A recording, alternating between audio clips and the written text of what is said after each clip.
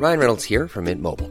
With the price of just about everything going up during inflation, we thought we'd bring our prices down. So to help us, we brought in a reverse auctioneer, which is apparently a thing. Mint Mobile Unlimited Premium Wireless. How to get 30, 30, bit to get 30, bit to get 20, 20, 20, bit to get 20, 20, bit to get 15, 15, 15, 15, just $15 a month? Sold! Give it a try at mintmobile.com/switch. $45 up front for 3 months plus taxes and fees. Promo rate for new customers for limited time. Unlimited more than 40 gigabytes per month. Slows full terms at mintmobile.com. Hey, it's Paige DeSorbo from Giggly Squad. High quality fashion without the price tag. Say hello to Quince. I'm snagging high-end essentials like cozy cashmere sweaters, sleek leather jackets, fine jewelry, and so much more. With Quince being 50 to 80% less than similar brands. And they partner with factories that prioritize safe, ethical, and responsible manufacturing. I love that. Luxury quality within reach. Go to quince.com/style to get free shipping and 365-day returns on your next order. Quince.com/style. The Michael Reid Show podcast. Tune in weekdays from 9 on LMFM. To contact us, email now, michael@lmfm.ie. Good morning. It's Thursday, September 19th, 2019. I'm Orla Carmody, in for Michael Reid. Coming up on the programme today, developments in the beef crisis, the proposed school secretary's industrial action, the latest on the delay in funding for the RD bypass, and the call for the extension of voting rights to Irish citizens living abroad. But first, the European Parliament has restated in very clear terms that it will not approve a deal with the UK without the backstop. In a resolution passed yesterday, the Parliament restated its clear priorities, including an orderly exit based on the withdrawal agreement, citizens' rights, the financial settlement and the border. And it voted for another Brexit delay if the UK requests one and meets certain conditions. The European Commission President, Jean-Claude Juncker, addressing the Parliament, said the risk of a no deal at this stage is very real. And we have local MEP Mairead McGuinness on the line now from Strasbourg. Good morning, Mairead McGuinness. Good morning. To a sunny Strasbourg. From a sunny Strasbourg. Well, thank you for that. It is not too bad here either. Good. Can I start with Juncker, if I may? Now, he said yesterday it was very clear, his statement. He said he's not emotionally attached to the backstop, but stands by his objectives. It's as if he was saying in a kind of a coded way, we'll do the backstop, but we'll allow you to call it something else. Is that kind of to save face, do you think? Well, I think that there's a desire to try and work with the United Kingdom, even though some of what is being said by the Prime Minister is so definitive that there isn't room for flexibility. Interesting that you pick up what Jean-Claude Juncker said. I think there were in some of the contributions a sense in which we would try and find a way that the British Prime Minister can honour the, if you like, the principles behind what's in the backstop. And even some were saying, well, call it something else so that it doesn't have that ring of it's the same thing. Whether it comes to that or not, I think Jean-Claude Juncker was a little bit more sanguine. I mean, he did say that we're closer to a no deal, even in terms of timing and what might happen in the UK at party conferences, which happen in a few weeks' time, and no Parliament sitting. And even amongst colleagues here, well, there's a sense, and we voted obviously in favour of an extension because if that's requested, we should look at it. But there is also a weariness setting in, even for the Parliament, that we have debates where there are a number of colleagues from the UK, from the Brexit Party, who perhaps use the chamber, naturally enough, to echo their desire not only to leave the European Union and to take the UK well away from it, but they would also like to destroy Europe. And I suppose for me that's a fundamental worry, that we have to be very conscious that this Brexit, saga, which is running longer than anyone had anticipated, can have a draining effect on the European Union itself. So we're conscious of all of those things while also wanting to make sure that we avoid a hard Brexit. But obviously your colleagues were very firm in the House yesterday, saying that they are fully behind this, the way it was even worded. You have stated, and indeed in your own statement, you said, we've stated unambiguously that the European Parliament will not approve a deal without a backstop. So it is very much, it's becoming quite entrenched. But I can hear you when you're saying there's a weariness stepping in. And I think maybe some of the comments as well, people are kind of looking to pull things from it. I know Nigel Farage yesterday said the comments from Juncker were emollient, meaning, and said that must mean they were close to a deal. Again, trying to hold out some hope. Angela Merkel said she believes they can still make an orderly exit. So people are struggling really trying to pull something from this, it would seem. Yeah, but just to come back to your comments on Nigel Farage, remember that the reason why he was making those comments was not that he wants a deal. He wants no deal. I mean, every time the word no deal was mentioned, that group of colleagues from the UK would roar and cheer with quite a significant volume. Their objective is not a deal. Yes, we saw that in the reports. They really are, and it's becoming quite entrenched. Well, they were always very clear that they dislike Europe. In fact, they would use a stronger word, and they want the UK to leave without a deal because they have a simplistic notion that once a date comes and they've left, that the UK will rise and be glorious again. And we'd all know that once the day arrives when the UK leaves, either by an orderly or disorderly Brexit, it doesn't change a lot of the whole physical, political, geographical structures that are there. But there is, as you rightly say, a weariness. What's been interesting since yesterday is the British Prime Minister contacted David Sassoli, the President of the Parliament, and invited him to London. And the President has accepted that invitation. In the conversation, the President would have stressed our view here as a Parliament. And I think it's interesting that he's going to go to London with that resolution literally under his arm. And he will talk to the British Prime Minister about the role of the European Parliament, because two parliaments will decide whether any withdrawal agreement gets implemented. One of them is the House of Commons and the other is the European Parliament. And as you say, the resolution yesterday is very clear about our position. So it will be interesting to see how our President Sassoli gets along with the British Prime Minister. And these relationships do matter. But we are looking, I suppose I said this in March and we said it again in April, and now we're talking to October. I had an interesting conversation with the chair of the European Affairs Committee of the House of Lords last week in Brussels, and he was at pains to stress that an extension to the end of January would not be sufficient, given that between October and that date there will be a change of government in the United Kingdom with all of the upheaval that causes. So the impression I got clearly was that a longer extension was required, but again, that's up to the Council. It's also up to the British Prime Minister to ask for it, and as you know, he said he won't ask for it, even though the law of the land in the UK says he must. So, indeed, and coming back to the British Prime Minister and the kind of lack of detail as to whatever alternative he might be suggesting. I don't know if you had a chance to read any of the analysis this morning, but in The Independent, for example, John Downing is talking about the sort of incomplete proposals and how alarmingly deficient Mr Johnson's knowledge is, and raising questions about the status of the people he's even tasked with his EU negotiations altogether. And that's kind of confirming what people picked up 10 days ago when he was here in Dublin, that he just didn't seem to be very clear on what the detail was and handing it over to advisors, etc. So it really comes down to, is what Boris Johnson has been suggesting all along, that he has something new up his sleeve, but actually is that just a bottle of smoke? Does he actually have anything new to offer? Well, I think I would take one little bit of hope out of it. The Prime Minister has moved slightly towards the backstop by saying that agri-food on the island of Ireland, he can look at something there. But that's only 30% of the problem that has to be solved. But he at least has said it. So he has, if you like, in the process of engaging with people, come to learn why we have a backstop. It took Theresa May some time as well to come to the position she was in, with the realisation that, there's a lot of issues around Ireland and no border and the Good Friday Agreement, etc., and the All-Ireland economy, which have to be dealt with when the UK leaves. And the reason we've put in the backstop is because it's the way to deal with it. Boris Johnson has moved ever so slightly.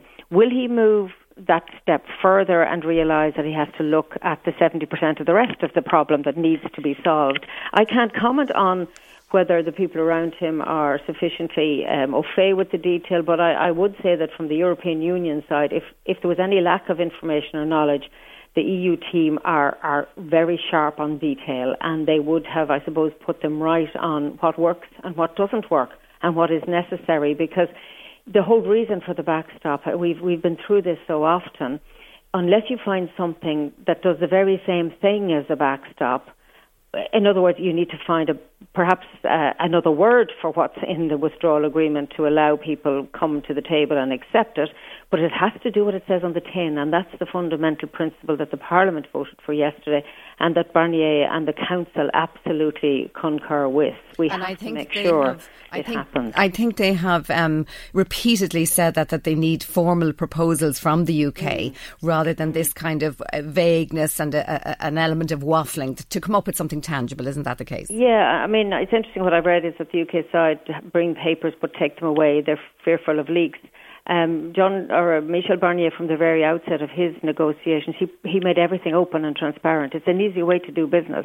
But equally, saying we're close to a deal and that kind of language which Boris Johnson has been talking about is not the same as reaching a deal. It's very far away from it, and I think there's been an awful lot of very strong and emotional words about this.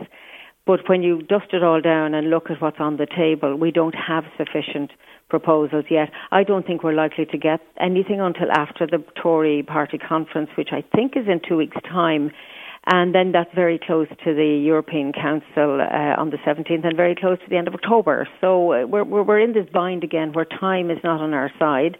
And because of the political problems in the UK, which have not gone away, and indeed they may have escalated, it's very hard to see how anything can happen before the end of October. And if the law in the United Kingdom says you can't crash out, then the Prime Minister, whoever he is obliged to ask for an extension. But will he? I think people are wondering about that.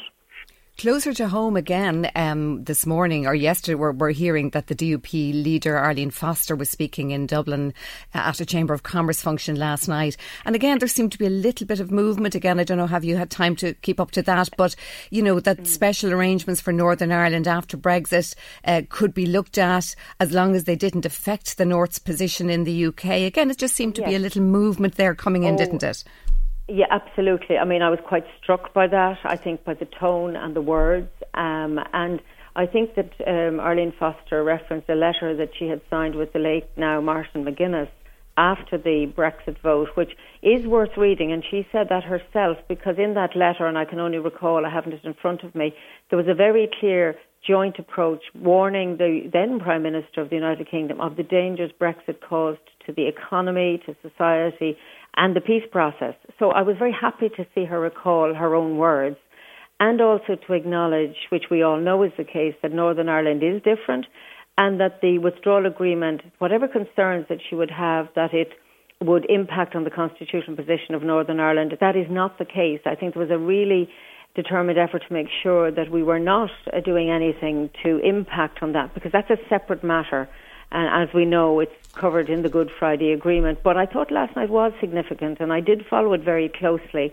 And I hope, you know, that we'll all use this, maybe, you know, movement, however minor it may be, to get to where we need to be. And finally, Mairead, because we're running up against our clock here, just finally on the issue of movement, I'm sure the whole farming and beef issue has been close to your heart, and you've followed that closely, I'm sure. Tell me, it's been very alarming. Yeah, and just again, the sense of movement this morning in some of the blockades been taken away. Good news. Well, important news. I've had an awful lot of farmers with cattle. They can't sell them. They're traumatised by what's happening, very fearful that they wouldn't get their cattle in. Sheep farmers are also being impacted, and tragically I think there's going to be a huge cost to the farming sector from this. The blockades should have ended when the agreement was reached, but clearly those on the picket line were very determined, and maybe they felt they'd nothing to lose by continuing. But I think, like many others, I would welcome that the factories get back to business, that relationships are rebuilt, that we look at returns to farmers, And I've asked the European Commission to come up with a long-term strategy. Well, hopefully we will see some developments there. There are supply issues. And nice to talk to you all. Indeed. And thank you indeed, Mairead McGuinness, for joining us from Strasbourg. Text Orla now, 086 1800 658. Orla Carmody on LMFM. Now, more on the farmers' dispute. And farmers at the Dawn Meats factory in Slane confirmed last night that they've ended their protest in the long-running beef dispute, and it's believed that groups protesting at other meat processing plants around the country are following suit. Dawn Meats had yesterday threatened legal proceedings against Beef Plan, saying that the €500,000 worth of beef held there in storage could not leave the factory because of the blockades. The potential breakthrough comes just as the situation was becoming very critical, with beef disappearing off supermarket shelves and restaurants beginning to take it off the menus. And joining us now is Irish Farmers Journal beef editor Adam Woods. Good morning, Adam. Good morning, Orla. Now, obviously the situation at Dawn Meats had begun to get very tense. There was reports of balaclavas being worn at the factory gates, then a legal letter issued to the Beef Plan group. So obviously it came to a crisis, and some agreement then was reached and they began to call it off. Yeah, this has happened in a number of locations over the past few weeks, where we've had, we'll say, faces covered. And that's, I suppose, beef factories have said that's, it's not good behaviour outside. If the farmers want to protest, they can protest there with a peaceful protest. But the balaclavas maybe was a step too far. And look, at Dawn Meats issued that legal letter, and the farmers decided yesterday to stand down in that protest. We understand that there's also ABP and Ferrybank in Waterford have also stood down, and there's negotiations taking place in a number of locations around the country with individual farmers at factory gates and factories around price. As with base price is the sticking point now. Farmers feel, the protesting farmers that are at the factory gates feel that if they agree to the agreement, factories could drop the base price, so the bonuses that are being paid as part of the agreement would be negligible. So that base price, so really a lot of people are calling on the factories to come out now and stand on with a good base price to restore some trust between farmers and factories. Obviously now, as you say, Beef Plan are calling on the factories to pay the farmers enough to meet their production costs, and they've taken away the blockade. This is really putting it up to the factories, isn't it, to kind of honour the spirit of the agreement and to start working with the farmers on the price. It is. Trust is at an all-time low between farmers and factories, and I think we need to maybe garner some of that again and start talking. I know there are negotiations, as I said, going on at gates, maybe as part of a producer group organisation, supplying cattle to some of the factories. So hopefully, look, we're all going to have to sit down and work together again. There's a huge backlog of cattle there. We're probably heading for 100,000 cattle now not killed in the last 8 weeks, so they have to be killed again. Shelves are empty.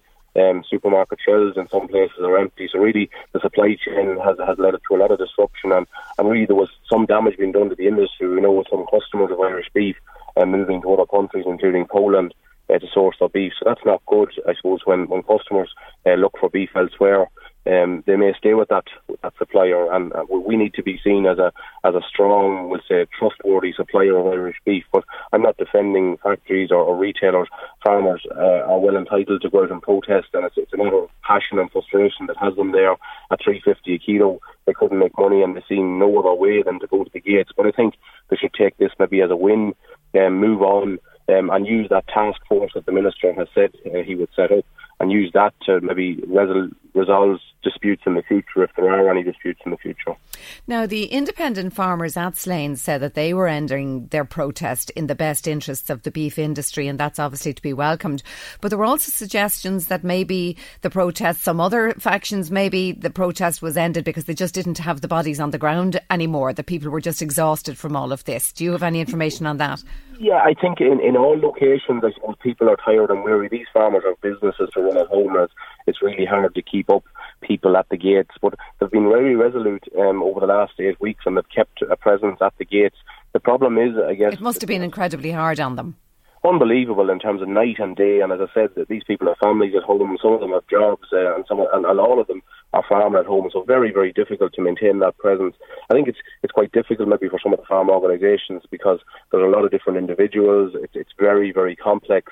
There's maybe some of the protesters aren't working to a farm organisation as such; they're there on their own bat. So it's very hard maybe to to encourage them to off the gate in some cases, and we've seen that as a result of some of the agreement.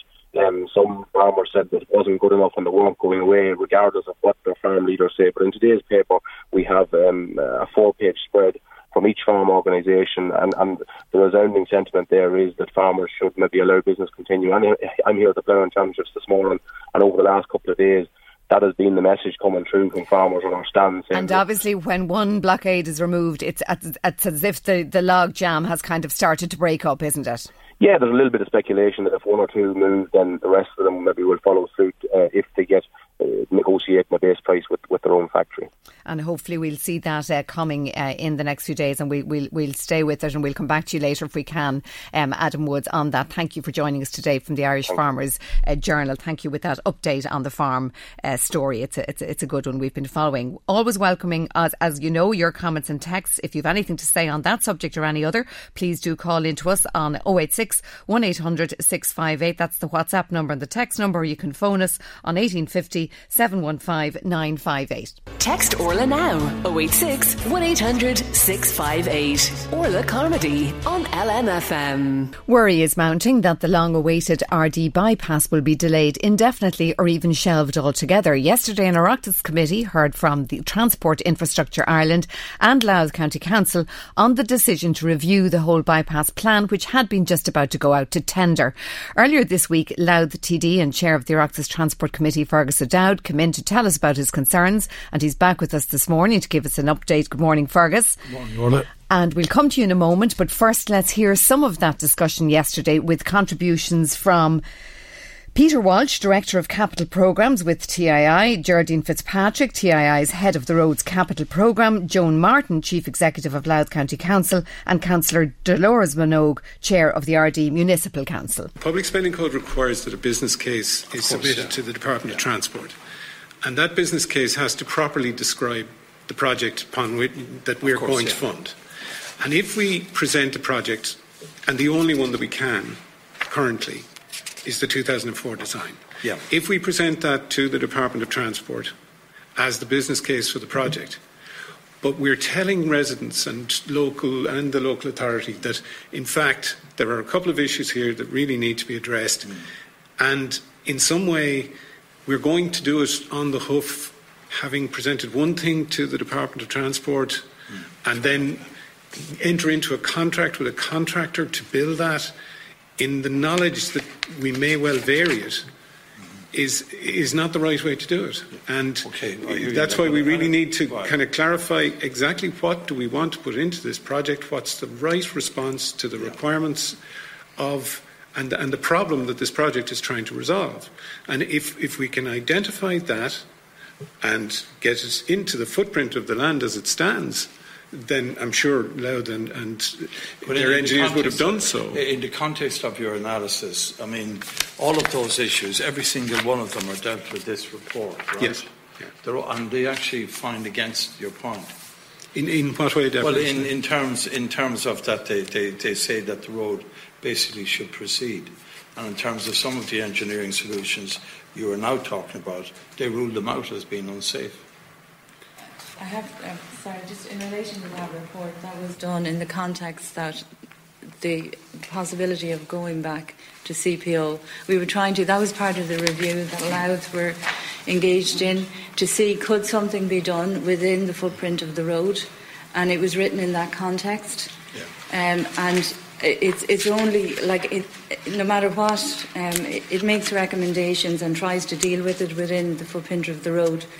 But I think, to be fair to all of the people who have raised concerns and to the public in general, we've got submissions from one side of the people that have come into us.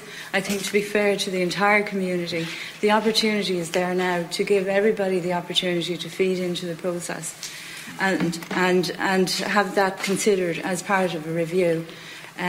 So it's just the timing of what you have in front of you. That was done, to be honest, following a meeting here with elected representatives. September 2018. Yeah, so we tried to, it was an attempt to see could a solution be found within the footprint. And well, it was written down the roundabout, it rules out the Staggered Junction. Because it was trying to live with the confines of an existing land take. Yeah. And that's why they were ruled out. So it was what you're in saying a context. is you need more land. We need more information. We need to be open to the possibility of CPO, and that's the reason for the review now.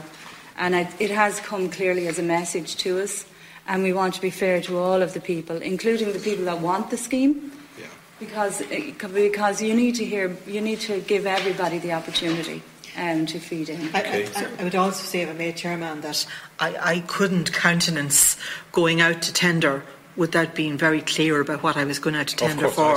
Because, if you're going, particularly now with the new fixed price contracts, you cannot ask a contractor to give you a fixed price on a scheme if he didn't know what he's going to be asked to build. I'm not desirable and all as it may be. I don't think it's possible for us to do that. I hear what you're saying in that, but nevertheless, it seems to me that it's only a small section of the road about which there are issues. That you could park that literally until you get a design and do all that on the road and start building the damn road, because the vast majority of the road is agreed. There's no issue with most of it. It's only an issue I don't mean it's only an issue, but it's an issue around two cul-de-sacs and how you deal with them. Yeah. And there's the other alternative. Have you looked at, in terms of the other local roads in the area, that funding might be provided to alleviate issues that you spoke about, road widening, about maybe a new access or a different access that would facilitate the businesses and the people in that area? Is that not a possibility? I'm sure it could be. Can we look at that? I'm certainly not circumscribing what should be looked at. I appreciate that. Yeah. But could you put that on your agenda if this is what is going to happen? That the alternative is to go ahead with the road and look at all of because the actually increase in costs, in construction costs, is 34 million now. God knows what it will be in 2 years. It sounds like it's going to be 2 years. Plus all of the legal and all the other stuff that's going to happen. If there's works that could be done to facilitate the people who have issues and support Louth County Council getting a solution there, might that be something that could be looked at?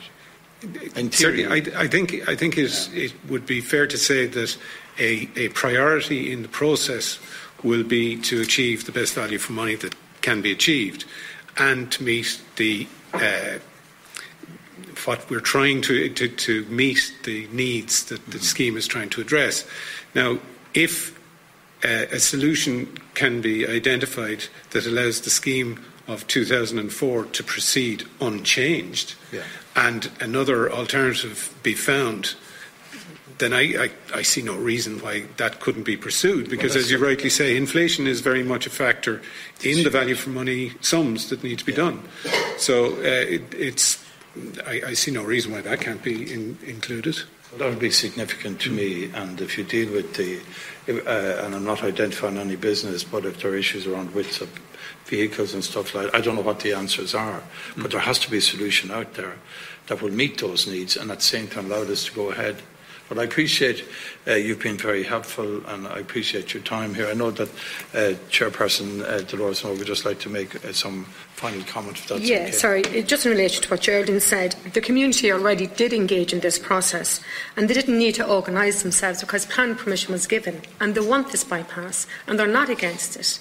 And I now have people who, on the cul-de-sac side, are so delighted that there's no speeding on the road, that they're in a cul-de-sac. Now we're going to upset them people when we go back, and then we're going to be back here in 5 years' time.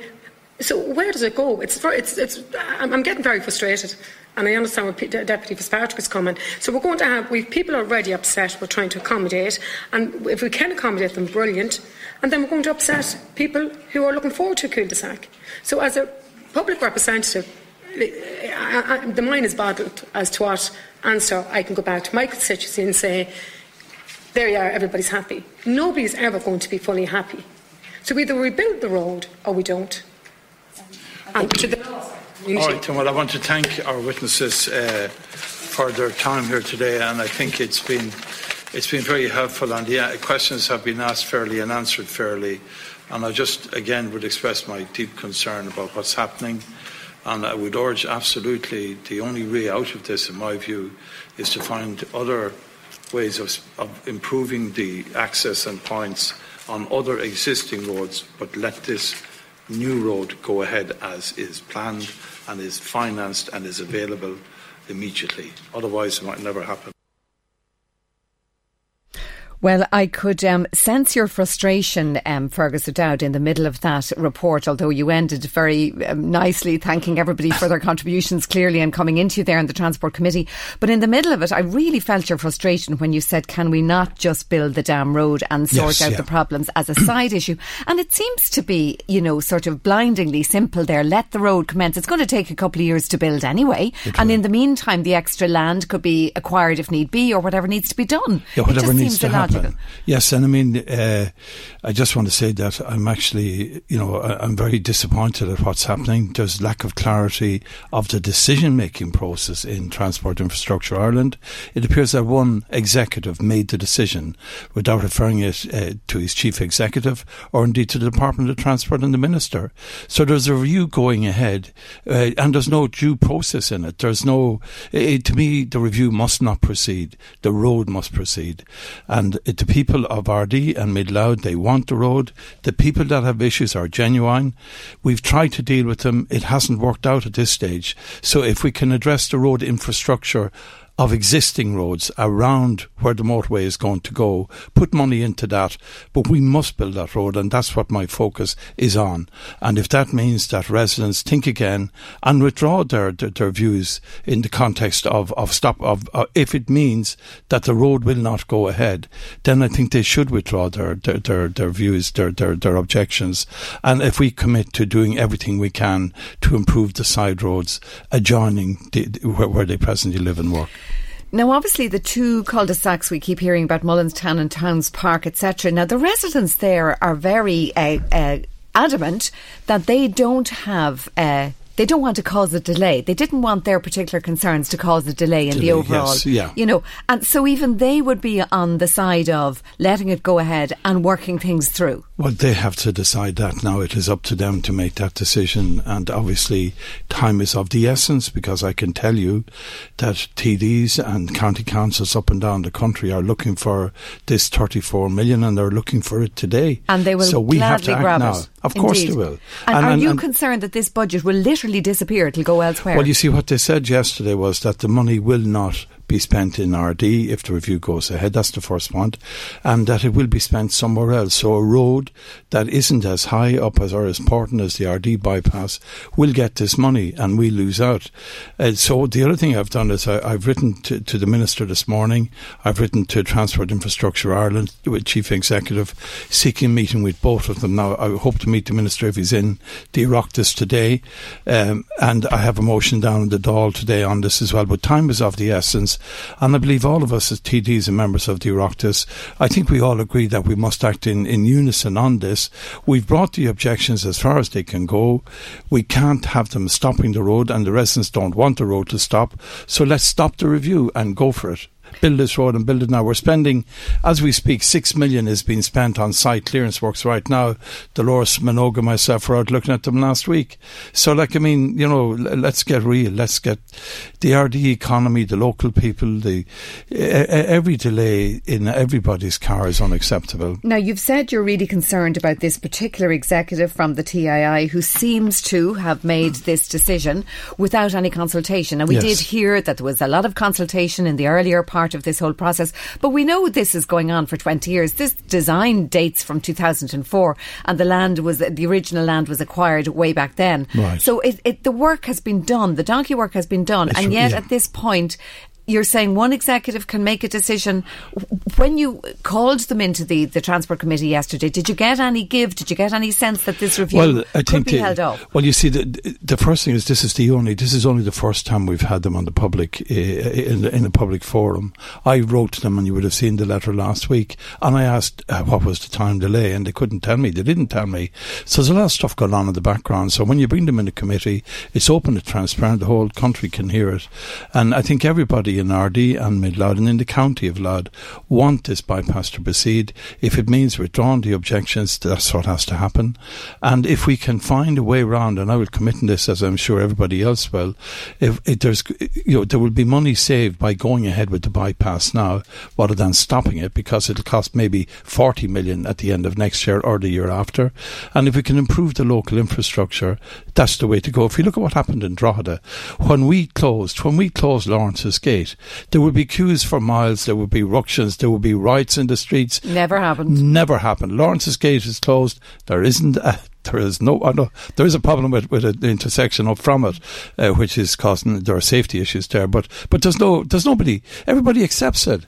So we've got to live with change. We have to live with change. Indeed. Did you accept the view of the county manager, Joan Martin, that you can't go out to tender while this is up in the air because you can't be specific about what you're looking for? Well, I understand her point of view, and she has to say what she has to say, but I have to respond to her as well. And my view is, you've all the planning permissions, everything is there. It's also subject to a potential challenge from the Green Party spoke yesterday. Now, I haven't read exactly what the leader said, but I wasn't encouraged by what he said about issues in relation to the bypass. So I'm just very worried if there's a change of government, there could be a different policy.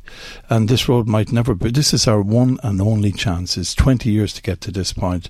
Let's grab it, let's build it, let's do it. And let's help and assist the residents in getting an alternative route. And I asked them, I implored them to withdraw those objections now. And in light of what you heard yesterday from the various groupings, where to next? What is the next steps for you? Well, the next step, hopefully I'll have a debate in the Dáil today. There's no guarantee that I will. I will meet the Minister, I will meet TII, I will meet my colleagues in the Oireachtas, and I would hope we'll all go forward together on this. Time is of the essence. I would hope that certainly, I hope to be in RD certainly tomorrow afternoon. I'd be working with my colleagues like Dolores and anybody else in the council out there. I think we need clarity. We just need people to think long term, and if we can resolve it outside of the road, we will. But the review will kill this road, will delay it, will make it more expensive, and somebody else will be smiling all the way as their town gets their bypass and we don't. And do you think it's unfair of the transport people to put it back on the local residents in these two cul-de-sacs and to make out that is the reason for this? That's a very fair point. Well, that's what I'm trying to find out. That is a very key question. And I asked specifically yesterday, I asked Transport Infrastructure, who was part of the decision? Who did they refer it to? And he said he took the decision himself. Well, then there's no process. He decides that he's going to do it. He referred it to nobody, and I don't accept that. All right, Fergus O'Dowd, we will watch this one closely. We'll take your comments and texts after the news. Text Orla now, 086 1800 658. Orla Carmody on LMFM. Now we're joined by Marie Kierans as usual at this time every day for our comments and texts. Marie, what have you got for us? Plenty of people in touch this morning. Have you got me there, Orla? I have indeed. You're on the mic there now. That's all right. Yes, lots of people in touch in relation to the issues that we've been talking about this morning. Declan from Drogheda had phoned in, and Declan wants to know, do you think there will be a last minute deal on Brexit? Hard to see where it will come from, because even though Arlene might be softening, I can't see Boris giving in, because his career, if he does, Declan feels, will be absolutely finished. It'll be over, zilch, gone. So he can't see his career may well be over in any event, but we'll watch that one with interest. Seamus from Dundalk says that if the UK leaves the EU, it will never recover, and he also has real fears for Ireland if there is a no-deal Brexit. Seamus says that many companies are not making any plans at the moment, Orla, because they put everything on hold. They are dreading what is going to happen. He is dreading what is going to happen, and he's been a regular caller to the programme since we started talking about Brexit. Seamus has, and he's always maintained that a no-deal would happen, and he's saying that it looks like his prediction will come true. So well, maybe Seamus was particularly prescient, because for a long time there we were all living in hope and hoping that a no deal wouldn't happen. Indeed, that's right. Geraldine phoned in and she says that she can't believe more preparations are not being done by the government to prepare for no deal Brexit. It's only weeks away now, Orla. Everyone is hoping for a miracle, but miracles rarely happen, says Geraldine. And finally, on the Brexit issue, we've got a little compliment for you this morning, Orla. We'll take them when we can get them. Indeed.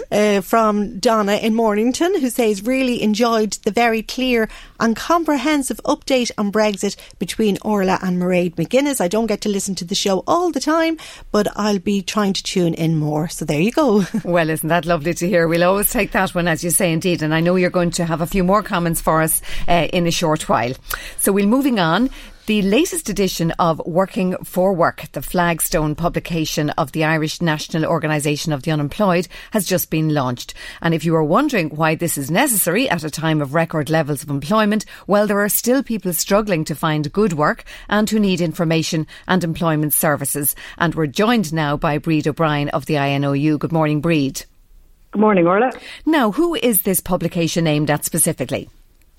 It's aimed at people who are unemployed or in receipt of other working age welfare payments. It's aimed at people who provide services to people who are in receipt of payments, and that would include people working in social welfare offices, in local community organisations, in other employment services, in local development companies. So it goes out to a whole range of people. And indeed, you touch on people in receipt of payments, and for example, carers might be doing that temporarily for a year or two while they have an elderly parent, but they're very hopeful of getting back into the full paid workforce, aren't they?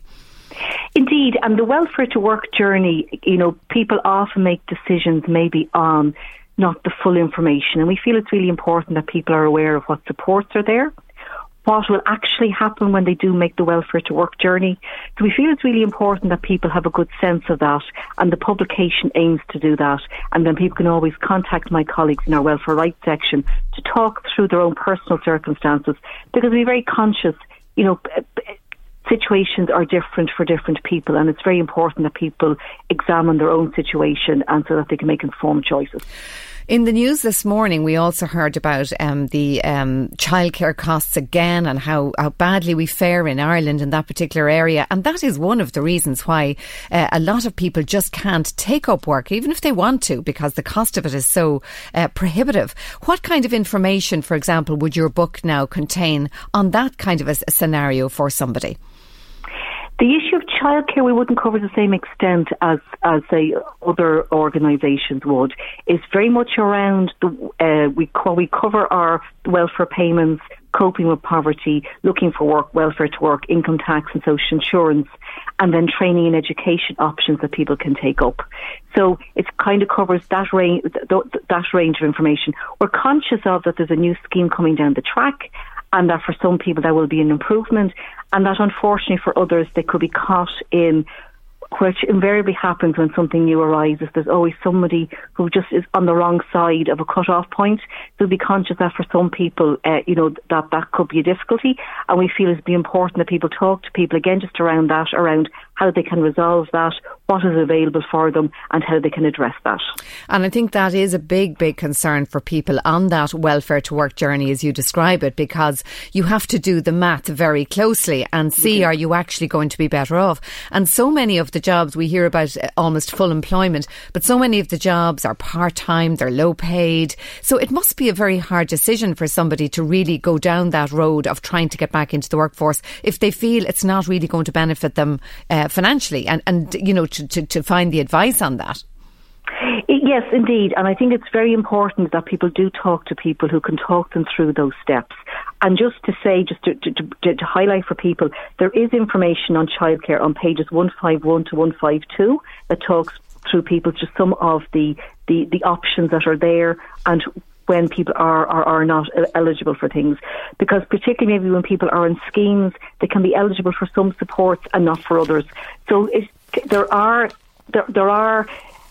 kind of, people can start off down the road feeling they've made the correct decision, and then discover that because they made that journey down the road that maybe they're no longer entitled to something or not eligible for particular support.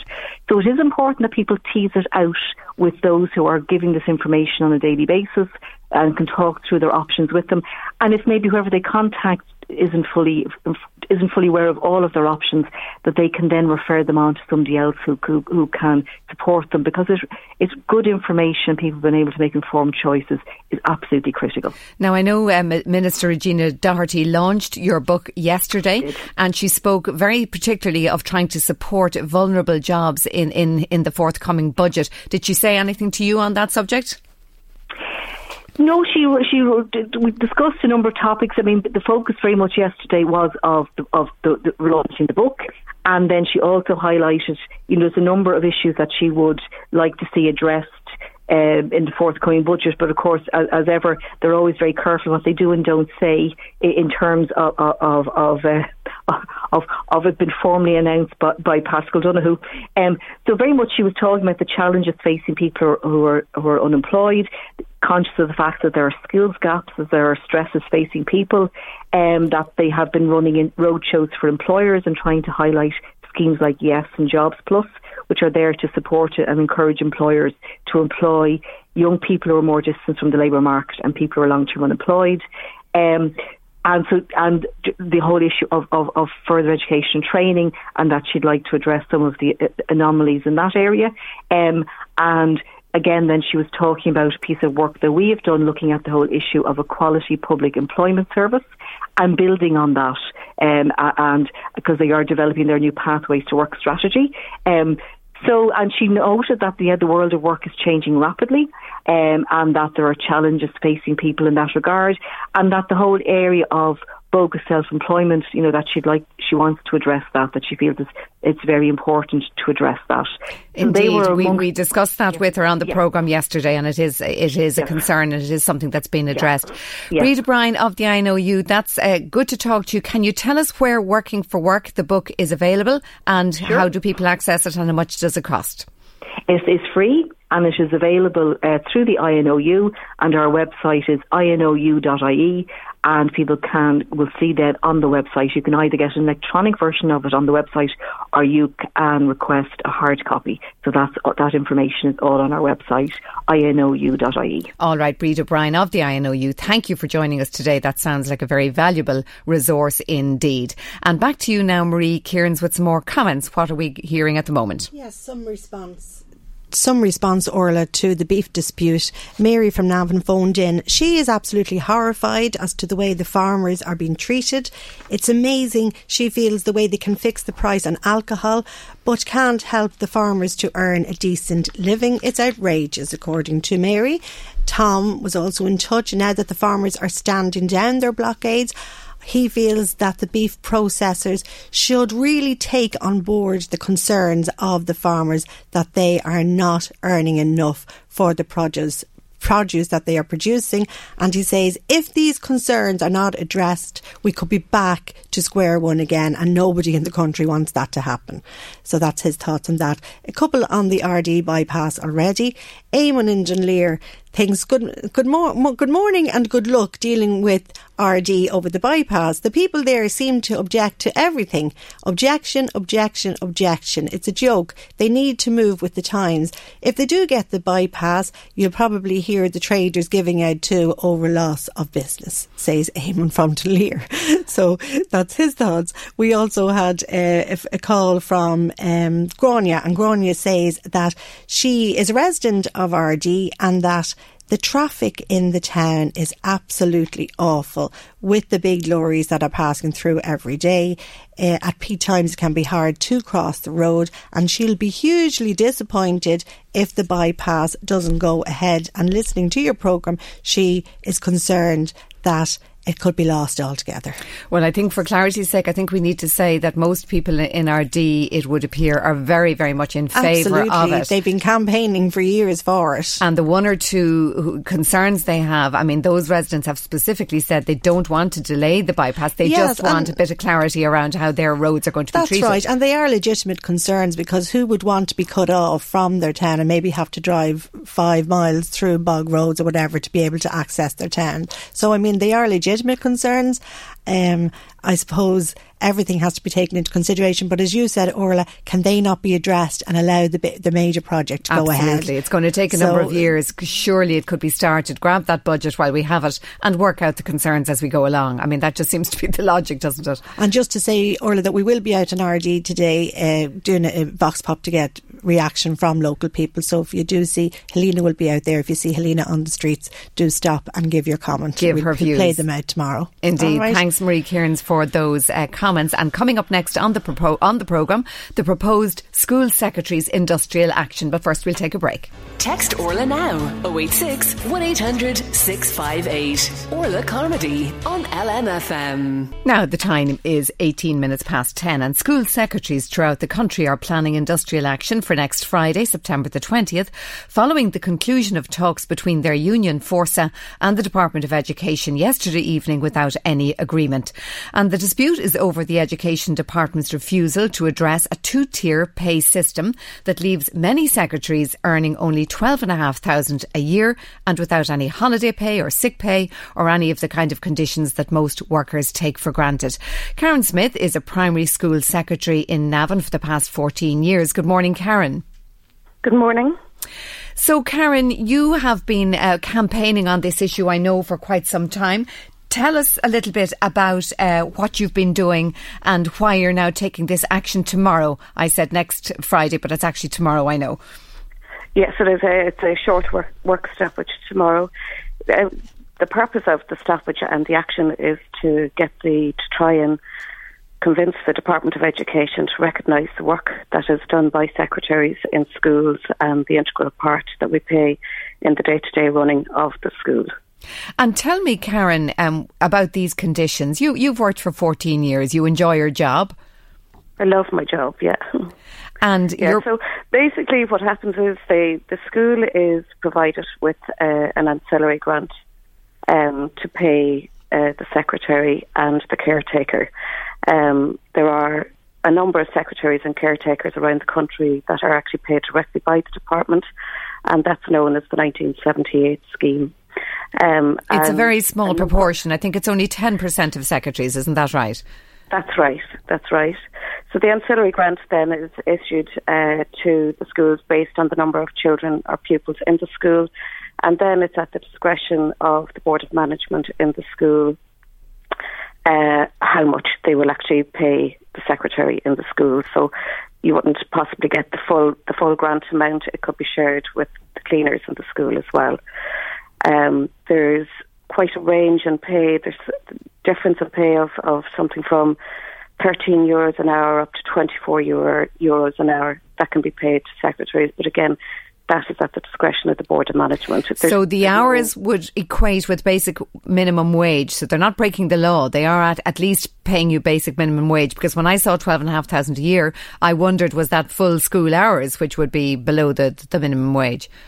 It would depend on the pupil numbers in the school. Some schools require, full school days. Other schools wouldn't. They might only have a secretary in 2 days a week or for a short number of hours in the day. It's very much dependent on the size of the school and the requirements of the school. I often feel the secretary is the heart of the school, in that you know every child, you bandage every knee. There's so much more a secretary does than the actual paperwork. Isn't that true? There's a huge variance in the job description. I mean, it just varies so much from school to school. There's some school secretaries would do certain jobs that I wouldn't do, and there's jobs that I would do that they may not do. But you are dealing with the children on a day-to-day basis. You're dealing with the parents coming in the door. You are the first person that anybody will meet when they walk in through the door of the school.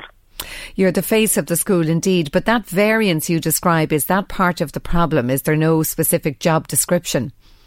No, there is no job description. For example, certain jobs that I would do, like I would do a lot of revenue returns. That would include VAT, PAYE, RCT returns to revenue. I would do wages. You might find in another school a secretary wouldn't have that as part of her job description. But in that instance, that is very much department work, isn't it? And that's the kind of work you're talking about that should be within the system. Sorry, I don't understand.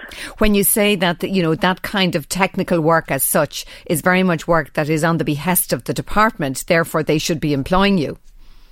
Oh, absolutely. And this is part of the difficulty, is that they're actually expecting us to do the work as civil servants, but they're not recognising us as such. They're not giving us the recognition that we deserve. So we're paid, as I was saying, by the ancillary grant. We get paid during school times, but during all school closures, for example, 12 I wouldn't get paid. I have to actually sign on.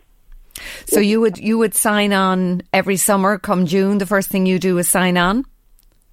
That's right. When the school finishes at the end of June, I may have to stay on here for a few days. It depends. And then once I'm finished in school, I sign on for the rest of the summer. But I also have to sign on during October, Christmas, the midterm break after Christmas and Easter as well. So that seems incredible indeed. And what about sick pay? If anything happened to you, Karen, what about sick pay? If anything happened to you now and you had to take a week or two off, that's too bad, is it? Well, no, I'm lucky in St. Anne's in that they will look after me, and they've always looked after me, but you would find in another school they wouldn't, you know. So very much, there's no consistency in the terms and conditions for secretaries around the country. There's such a variance. Now, I know your union, Forsa, has been campaigning long and hard on this and trying to raise awareness generally about school secretaries, because a lot of us mightn't have been aware that this is the way you are treated, in the sense that we see you there in the schools when we come and go with our children, and we just assumed you were being treated the same as everybody else. But 94% of your members now have balloted in favour of the action. What kind of action will that take place? What will that be tomorrow? Well, initially we'll have a short work stoppage, which is about the first hour of the school day, but that will depend on what time a school opens at. So, and then after that, we have our parameters are that we don't deal with EasyNet, which is the Department of Education's database for schools. So that's where you input all the information in relation to the children. You do the annual census return, which is a very important part of the running of the school. So all of those returns have to be made to the department by the 30th or from the 30th of September, because it's the numbers on the 30th of September that will actually dictate funding allocation and teacher allocations for the following school year. OK, and finally, Karen, then you've said your own school is very good to you, and it's good to hear that. I've heard from school secretaries that sometimes they're not allowed to use the staff room. They're treated, you know, as nearly a second-class citizen within the school. Have you heard tell of that from other of your members? Oh, I have, absolutely. You know, and I suppose I'm lucky here in that I have a very supportive principal. Good. But I do know of a lot of secretaries who don't have the same support that I have, and can actually be quite upset by some of the incidents that can happen, you know, around the school. All right, Karen Smith, primary school secretary in Navan, thank you for joining us and for sharing your experience with us today. And we're joined now on the line by Labour Senator Ged Nash, who I know some time ago has called a public meeting on this issue. So this is something you've been across for some time, Ged Nash, is that true? That's right, Orla. I've been working with Forza Trade Union on this particular issue to highlight the injustices around how 90% of school secretaries in Ireland are treated. And I held a public meeting in Barlow House in Drogheda last February, and it was rather extraordinary to see over 50 school secretaries, in many cases supported actually by INTO members and their school principals, attend that meeting. Remember, there are probably just over 100 schools in the constituency of Louth and East Meath, so it's quite incredible to have an almost 50% turnout, 50% of schools represented, articulating the case, as Karen has done. This is a real injustice. There's an inequity in the system that needs to be addressed. Karen, I think, very eloquently pointed out and highlighted what those inequities are. We have thousands of school secretaries across the country who aren't public servants, who are doing the work of public servants but don't get the same treatment in terms of the incremental pay scales that public servants have. There's no pension provision, no sick pay schemes, and the indignity of having to sign on each summer and when school holidays occur is just completely unacceptable.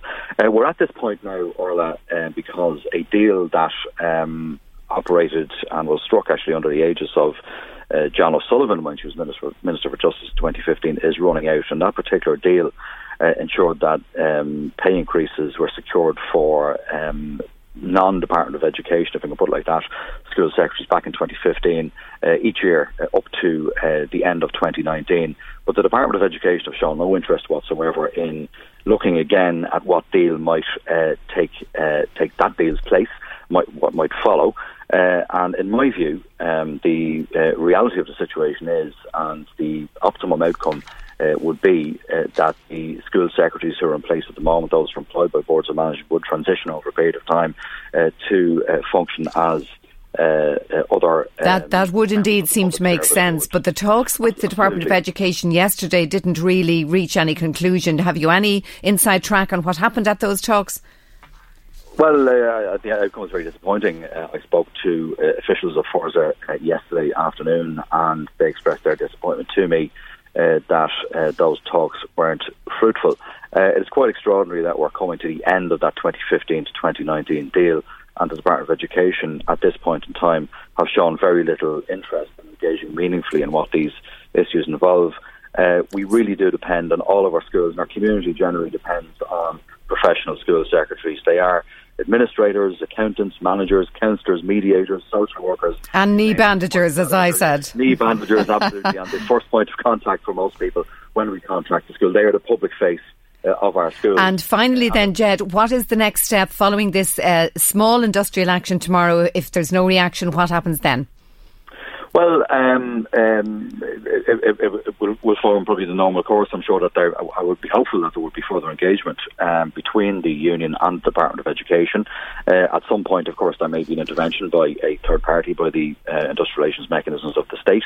We'll wait to see. But the point I want to articulate is we need to respect our school secretaries. They need the kind of security and certainty in their workplace that they're not being provided with at the moment. And the reality is, for a lot of school board management chairs and indeed principals that I've spoken to, this creates a lot of tension in schools as well. Indeed. School secretaries are funded by the ancillary grant. It would make much more sense if this was taken out of the control of schools and some consistency is applied. And the best way to do that is to ensure that our school secretaries are enabled to be public servants. Indeed, Jed Nash. And in that respect. Senator Jed Nash, indeed. Thank you for joining us today. Respect at work is a core tenet, and it should extend to special needs assistants and indeed the school caretakers as well.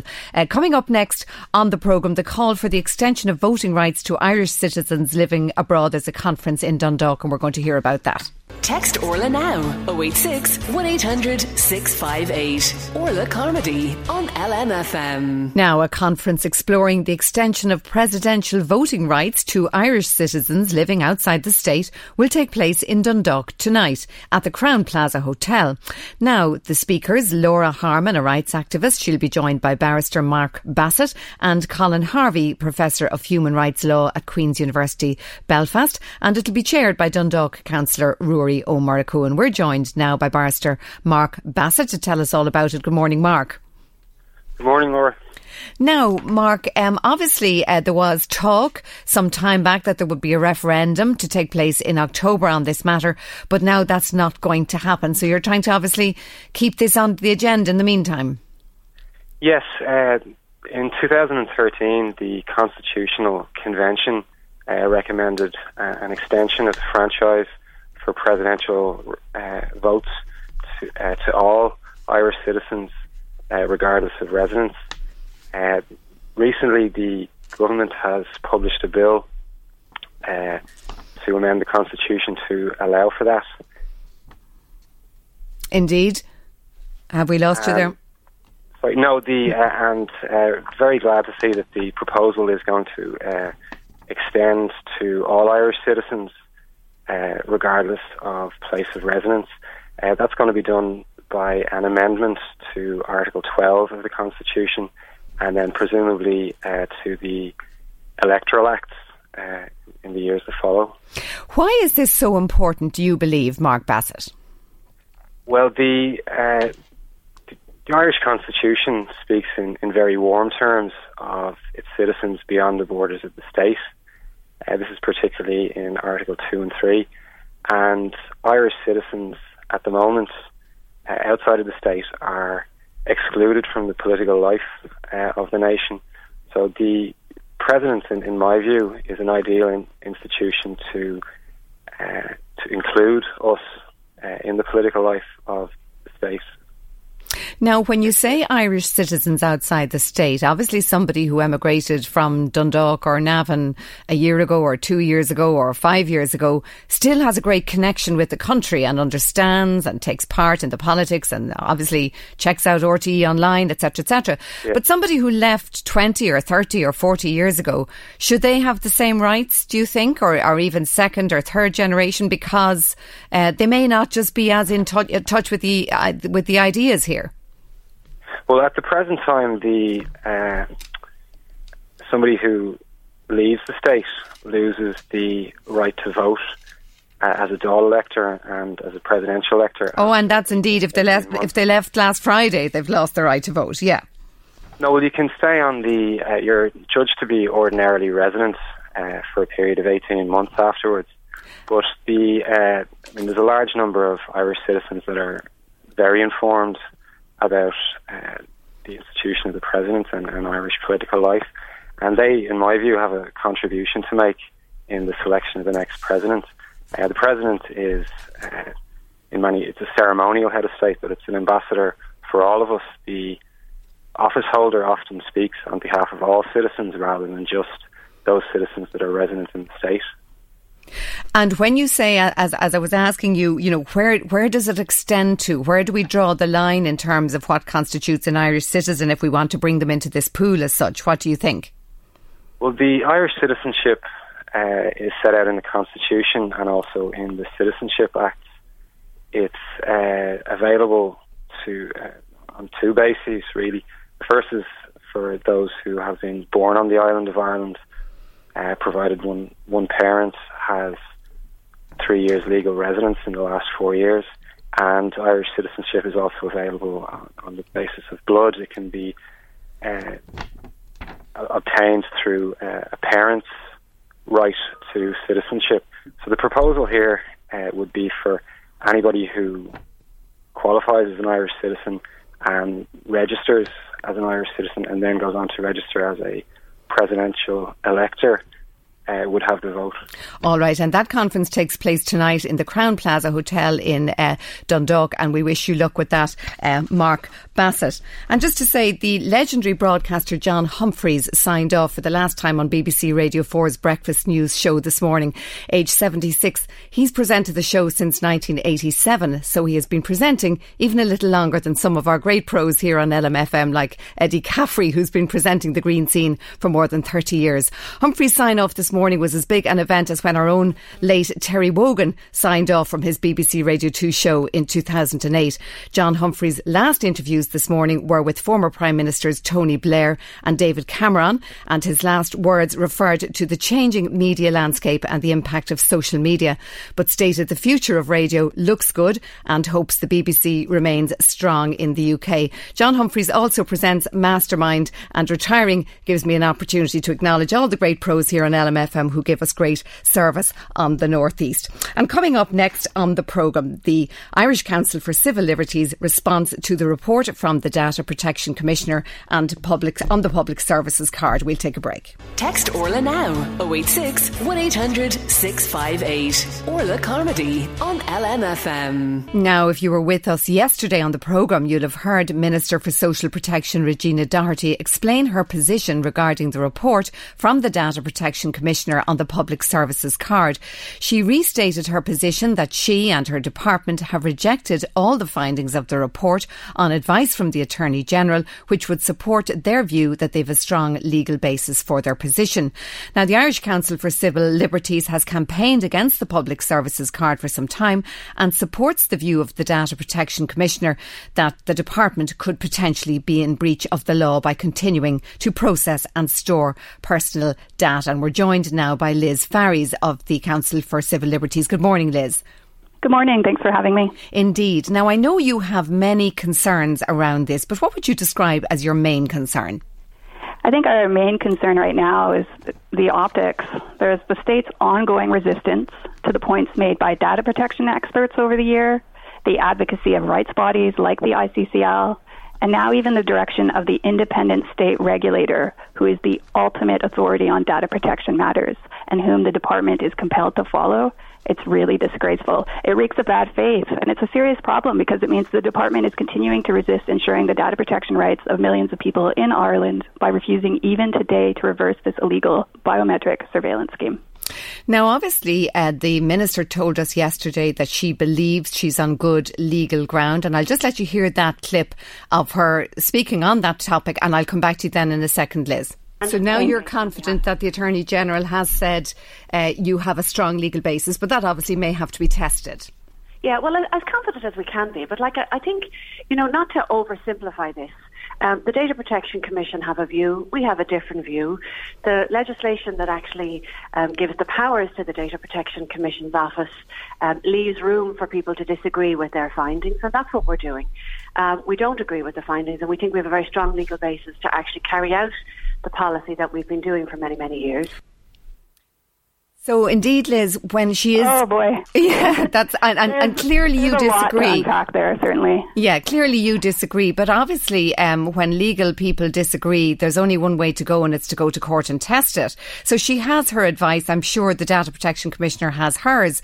So where does that leave you in the sense that you, I know, are fully on the side of where the Data Protection Commissioner has come from? 3 points in response to that clip. The Minister says that the department has a view and that the Data Protection Commissioner has a view. That suggests equal footing and equal perspectives, which is certainly not the case. The Data Protection Commissioner is the authority on data protection issues. They're the ones to whom we look for not only advice, but who issue enforcement directives that we are compelled to follow. As with respect to taking legal advice, now as someone who has litigated and offered legal advice myself, I can say that there are different kinds of legal advice that people can request. There's the legal advice that you can ask for, which is neutral. Please tell me what you think of these findings. And then there's the legal advice which you can seek, which is more litigious. Tell me how we can fight these findings. Tell me what our chances of winning are if we take certain legal steps. So I'd really be curious as to which type of legal advice the department has sought. We certainly don't know that because despite their lengthy response to the Data Protection Commissioner about this strong legal advice, they haven't disclosed the nature of the legal advice itself. And so that speaks to sort of the lack of transparency that the department has been sort of taken to task on over and over and over again with respect to the public services card. Access to information has been very, very challenging from the get-go. Now, you've put very clearly the different types of advice available. Have you actually requested from the department that they tell you what kind of advice they asked for? Well, the way we put in requests to the department is we do it through freedom of information legislation. Please produce certain things. And we haven't been very successful in the past reaching out to the department for various info. So we have an ongoing appeal at the Office of the Information Commissioner for an earlier version of the report, the one that was released a year ago. And they fought release of that in the public interest even today. So it is difficult to sort of get access to that type of information. I also just wanted to talk about quickly that previous legal advice, the question of legality. And we have to remember that there is legal advice given to the Road Safety Authority from the Attorney General. There was statements made that we can all see through FOI production that the Attorney General said that the Public Services Card did not have legal cover with respect to the Road Safety Authority. And this is apparently the same Attorney General who is now apparently saying that it's perfectly legal. So how does that make sense? One way to sort that out would actually be to see that advice. But either way, it's another story in a mounting body of evidence that the department has not gotten this right, that the project has been mishandled from the beginning, and then it's time to start making amends to stop the rollout of the Public Services Card. And you've mentioned the Freedom of Information system, which, as we know, can be a bit slow and cumbersome. You don't get information instantly. It always takes a little time, doesn't it? Well, it takes a bit of time, but if someone is willing to act in good faith and produce the information to which people are legally entitled, you should get that information within a matter of weeks, according to FOI legislation. If you dig your heels in and fight production, then you're right, it can take a long time. I mean, this appeal that we have before the OIC has been put in place since January. So. Now, you have expressed concerns that the Public Services Cards targets economically marginalised people. In what way? Absolutely. It's what we call a digital roadblock, which creates another barrier to access essential services to which people are legally entitled. And so people relying on essential services from the department have to take this additional step, which they didn't need to take at one point. And so it certainly does disproportionately target the poor and the economically vulnerable. Now, the Minister has conducted a survey, or the department have, and they say that their people are overwhelmingly in favour of these cards. And I have to say that indeed in our texts and calls into this programme, a lot of people have said, you know, the card is fine, we're getting used to it, it's okay. So what's your view of what ordinary people are saying about using the card? I think a survey about the popularity of an illegal project is meaningless. There is the question of, do people like it? And then there is the question of, is this legal? And the leading authority in Ireland has said that it's illegal. So popularity is really irrelevant at this point. Further, the Data Protection Commissioner's report itself has indicated that actually there is a lot of public dissatisfaction with the card, and not everyone is very happy with it. I think there's 24 citations of their sources of different bodies and different groups that are very unhappy with the card. So I'm not sure about that happiness. I would just like to add a third point to that. On the foot of the minister's survey, the ICCL put out a similar survey to public bodies, and we're seeing a lack of consensus amongst the public bodies mandated to use the card. We're not seeing a lot of popularity there either. And indeed, as we saw yesterday, the Passport Office is the first public body that has stepped down from mandating the public services card, irrespective of the department's position. And we're certainly looking forward to further public bodies following that example. And when you talk about surveys there, obviously surveys are a bit like the legal positions. There will always be a view presented and there will always be people presented. We put that to the Minister yesterday, and one of the points that she made was that if she felt she was, you know, personally in some doubt, she would be questioning herself, but that the fact that so many successive governments had gone along with the legislation to put this in place, that actually gave her comfort. Just listen to this clip. Which in the legislation that was first enacted in 1998 and amended in 2005, 7, 9, 11, 13 and 17 by successive governments. If this was just me, then maybe I'd question myself and say, right, maybe but this has been successive governments, successive different coloured governments have sought to just try and make the delivery of public services more efficient for people. So as you'll hear there, Liz Farries of the Council of Civil Liberties, she keeps coming back to this sort of convenience point, that this makes things easier for people, that it makes it convenient, that it makes it helpful. You don't have to fill in forms in triplicate. What's your view of that? Well, the Data Protection Commissioner has also clearly evidenced that it is not convenient for people, that it creates additional steps and additional hurdles for people to access services to which they're already entitled to. And when we talk about convenience, when we are affecting these sorts of surveillance, these biometric surveillance projects, we have to remember convenient for who? Convenient for the people, or convenient for governments that are interested in monitoring the activities of their population in a way that is both invasive and both unnecessary. You'll remember that yesterday the Minister said, we trust our citizens. Really, is that the case? Because I would say creating a population-wide surveillance mechanism based on sensationalist tabloid-style claims of fraud certainly doesn't demonstrate that the department trusts the people of Ireland. So why make that claim? And why do you say it's a surveillance mechanism? That kind of implies CCTV cameras rather than anything else. Just clarify that a little for me. If you use facial recognition technology to create a population-wide database of the people in Ireland, that is a very strong example of surveillance, which for the so-called administrative ease, which the department claims but has not proven, is highly invasive, and it's certainly not necessary. And yet there are reports that the chip and pin element has never really been used, that it's really just the more basic information that's being used at this stage. Is that correct? Yeah, well, and this takes you back to that comment earlier, this idea that this project, this idea that the Minister presents, that this project has been a unified, singular, coherent plan since 1988. That certainly hasn't been the case. It's backed, or people refer to very sprawling, very confusing legislation to support it. The purposes and the mechanisms for the project have changed over the years. And at this stage, it's almost like it's a project that's so wrong-headed and so confused that it sort of needs to find self-justification, which is why it continues to expand outwards and outwards. Now, the final little clip I just want you to hear from the Minister is basically saying that card issuing is going to go on as normal while we wait and see is there going to be any further legal position as such.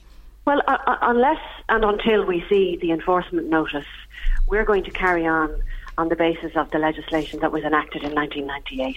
So the department, in effect, will continue to operate the Public Services Card and the Safe 2 identity authentication process. All of that will go ahead as normally. Absolutely. But again, to point out that finding 1 of the 8 findings states that the Commission states that the department is entirely legal in its operation of carrying out our services in the Department of Employment Affairs and Social Protection, and has a legal basis to do so. So anybody that's out there that has a PSE card, that uses it for the purposes of employment affairs, any of our schemes, any of your passports or your SUSI grants, can absolutely continue to do so. Anybody that uses it for free travel, it is as authentic as it was yesterday. So there, Liz Farries, you're hearing that. You've talked of sort of mission creep, that it might have started out as one thing, but it's gone to another. And now the Minister is saying it's going to just go right ahead until we see does that enforcement happen or not. What did you mean exactly by mission creep? Mission creep is just sort of expanding to an ever-widening series of requirements for an ever-widening series of services offered by various government bodies. Yeah. Again, sort of extending beyond that original purpose envisioned decades ago. And I just wanted to say, like, you wanted to ask about the department continuing to push this out, even now, despite the DPC's findings. And I think from the ICCL's perspective, that's the most brazen issue at all. Like, this isn't a surprise. The DPC's conclusions aren't out of nowhere. They received a virtually identical report a year ago. They've been hearing for years from data protection experts. They've been hearing for years and have had an ongoing dialogue with the Data Protection Commissioner well before they even opened this formal audit in 2017. And nonetheless, they persisted. They persisted to push out this card despite huge questions of legality, and they're persisting to push it out now, even though there are clear statements of illegality. That's an incredibly bad faith move, and it doesn't reflect well on the department. And prior to an enforcement notice taking place, or prior to that next step, what do you consider on the legality of the current situation right now as we speak? The Minister said yesterday that people are still looking for the cards, that there's been no slowdown in it, that people are not obviously taking on board a lot of this. Our position is that the card is illegal, and so the department is acting either in bad faith or illegally by continuing to insist on the requirement of the card. And again, we're very happy to see the Passport Office step away from that requirement despite the department's position. Do you believe other departments will do the same?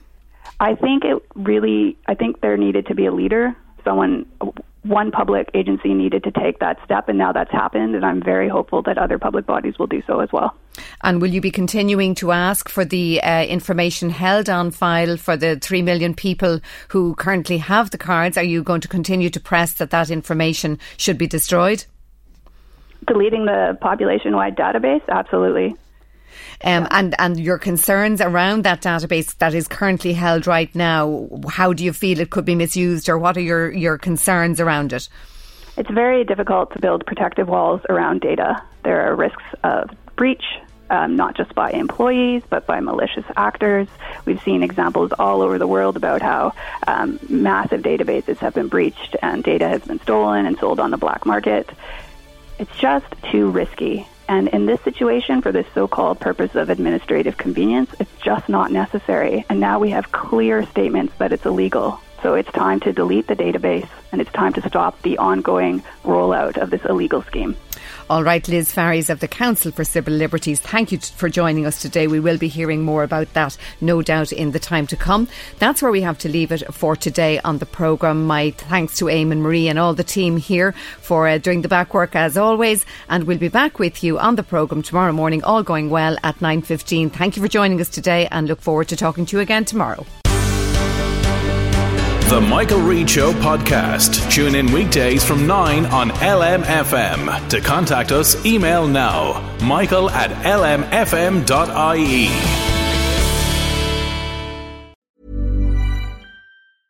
A lot can happen in the next 3 years. Like a chatbot may be your new best friend. But what won't change? Needing health insurance. United Healthcare Tri-Term Medical Plans are available for these changing times.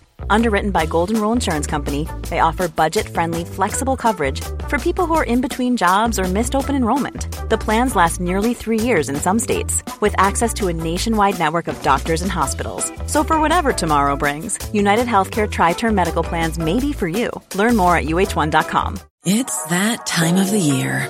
Your vacation is coming up. You can already hear the beach waves, feel the warm breeze, relax, and think about work. You really, really want it all to work out while you're away. Monday.com gives you and the team that peace of mind. When all work is on one platform and everyone's in sync, things just flow. Wherever you are, tap the banner to go to Monday.com. Many of us have those stubborn pounds that seem impossible to lose, no matter how good we eat or how hard we work out. My solution is PlushCare.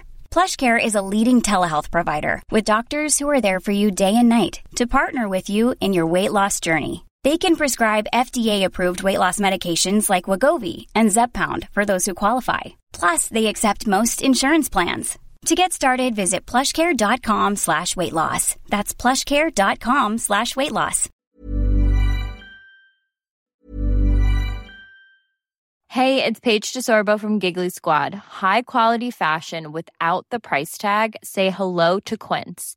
I'm snagging high-end essentials like cozy cashmere sweaters, sleek leather jackets, fine jewelry, and so much more. With Quince being 50 to 80% less than similar brands. And they partner with factories that prioritize safe, ethical, and responsible manufacturing. I love that. Luxury quality within reach. Go to quince.com/style to get free shipping and 365-day returns on your next order. Quince.com/style. When you need mealtime inspiration, it's worth shopping Kroger, where you'll find over 30,000 mouth-watering choices that excite your inner foodie. And no matter what tasty choice you make, you'll enjoy our everyday low prices, plus extra ways to save, like digital coupons worth over $600 each week. You can also save up to $1 off per gallon at the pump with fuel points. More savings and more inspiring flavors make shopping Kroger worth it every time. Kroger, fresh for everyone. Fuel restrictions apply.